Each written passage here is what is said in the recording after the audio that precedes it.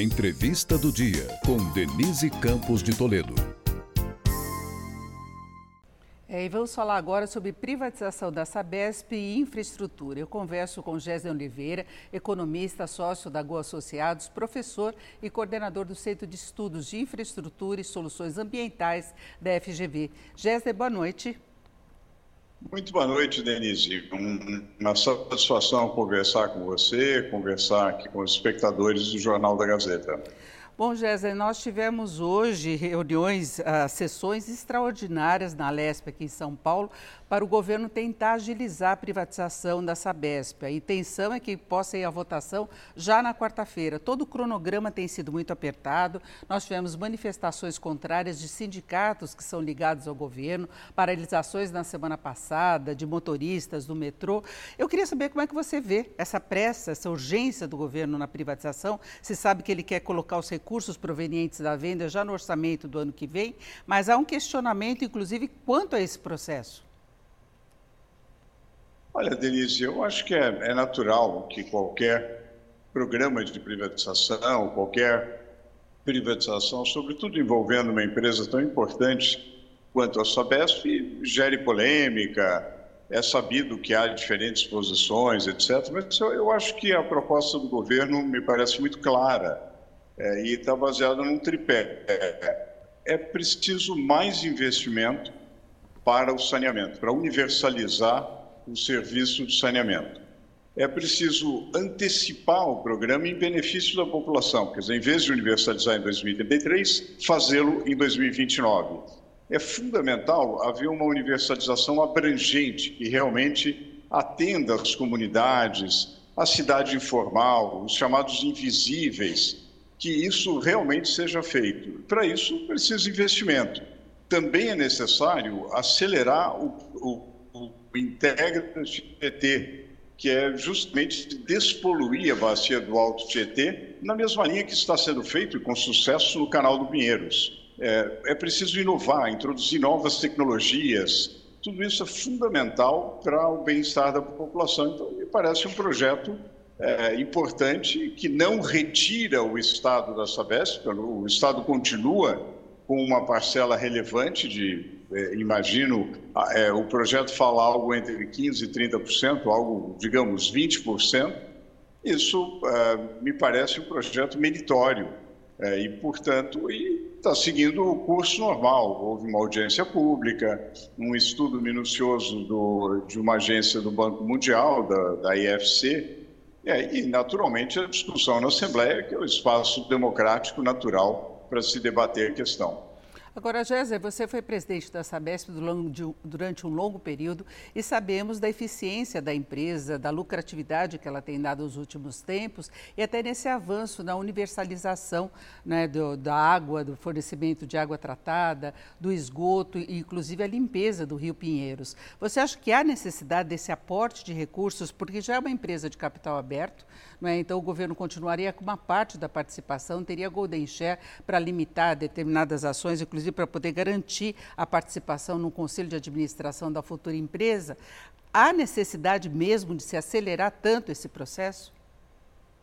Olha, Denise, eu acredito que sim, porque realmente as lacunas do saneamento são muito grandes e elas têm um impacto sobre o meio ambiente, sobre a saúde pública, especialmente, sobre o bem-estar da população, sobre a educação. As estatísticas são claras a esse respeito. Cada ano que passa com as lacunas do saneamento é um impacto negativo, acarretando doenças de toda a natureza, afastamentos do trabalho por diarreia, por vômito, e afastamento do trabalho é menor renda, é também falta dos estudantes na escola, evasão escolar. Quer dizer, de fato, o impacto social é muito grande.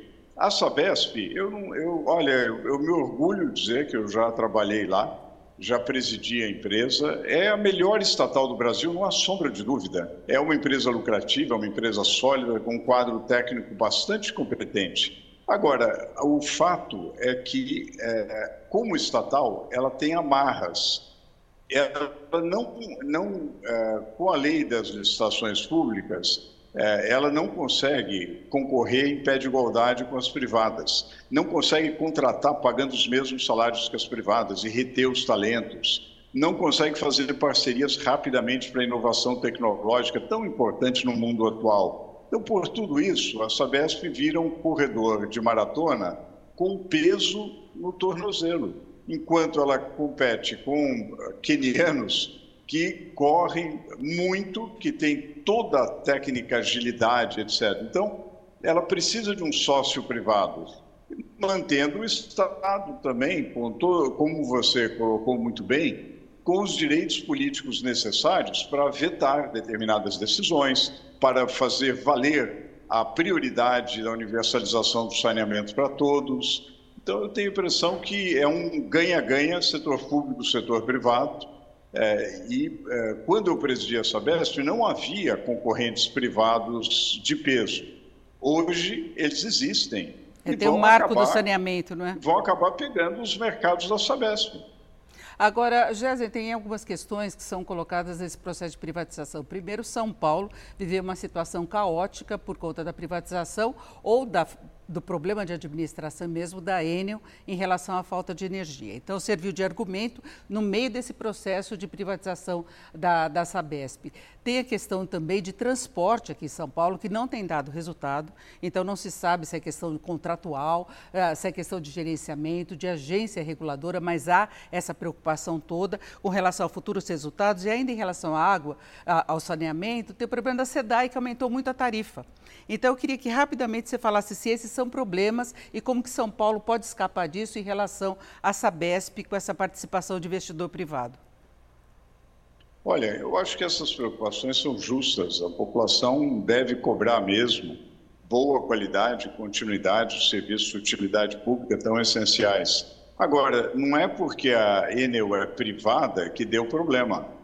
Deu problema, precisa ser resolvido e atacado, mas se a gente pegar pelos indicadores de performance do setor elétrico, as 5 primeiras colocadas são privadas. Então, você pode ter uma empresa privada que vai bem, ou você pode ter uma situação específica de uma empresa privada em São Paulo, onde claramente há questões a serem resolvidas e que precisam ser resolvidas com plano de contingenciamento, com planejamento melhor, com um planejamento também, uma articulação com a prefeitura, de forma a evitar a questão da queda das árvores e a fiação aérea e assim por diante. Quer dizer, o setor elétrico é diferente do setor de saneamento, não dá para comparar. É um outro regulador, é a ANEEL, é uma outra esfera de governo, que é a esfera federal, então realmente é um outro contrato também. Então não dá para comparar. Nós temos, por exemplo, o caso da telefonia, que nos anos 90, telefone era uma raridade, era um privilégio de uma parcela da população. A privatização permitiu que houvesse uma universalização dos serviços. É o que se pretende com o novo marco do saneamento, que, aliás, diferente das telecomunicações, nem é tanto tirar completamente o setor público, mantém o setor público, porém trazendo o investimento privado. Essa é o grande projeto, e eu acredito que a preocupação com a boa regulação deve existir. Aliás, aqueles que estão preocupados com isso, todos devemos estar preocupados com isso, para garantir recursos para a SESP, independência do poder político, independência de ações político-partidárias, independência do poder econômico, transparência, prestação sistemática de contas e excelência técnica. É o que a lei das agências reguladoras estabelece, é o que a supervisão regulatória da ANA, prevista na Lei 14.026, do novo marco do saneamento, também estabelece para uma supervisão regulatória.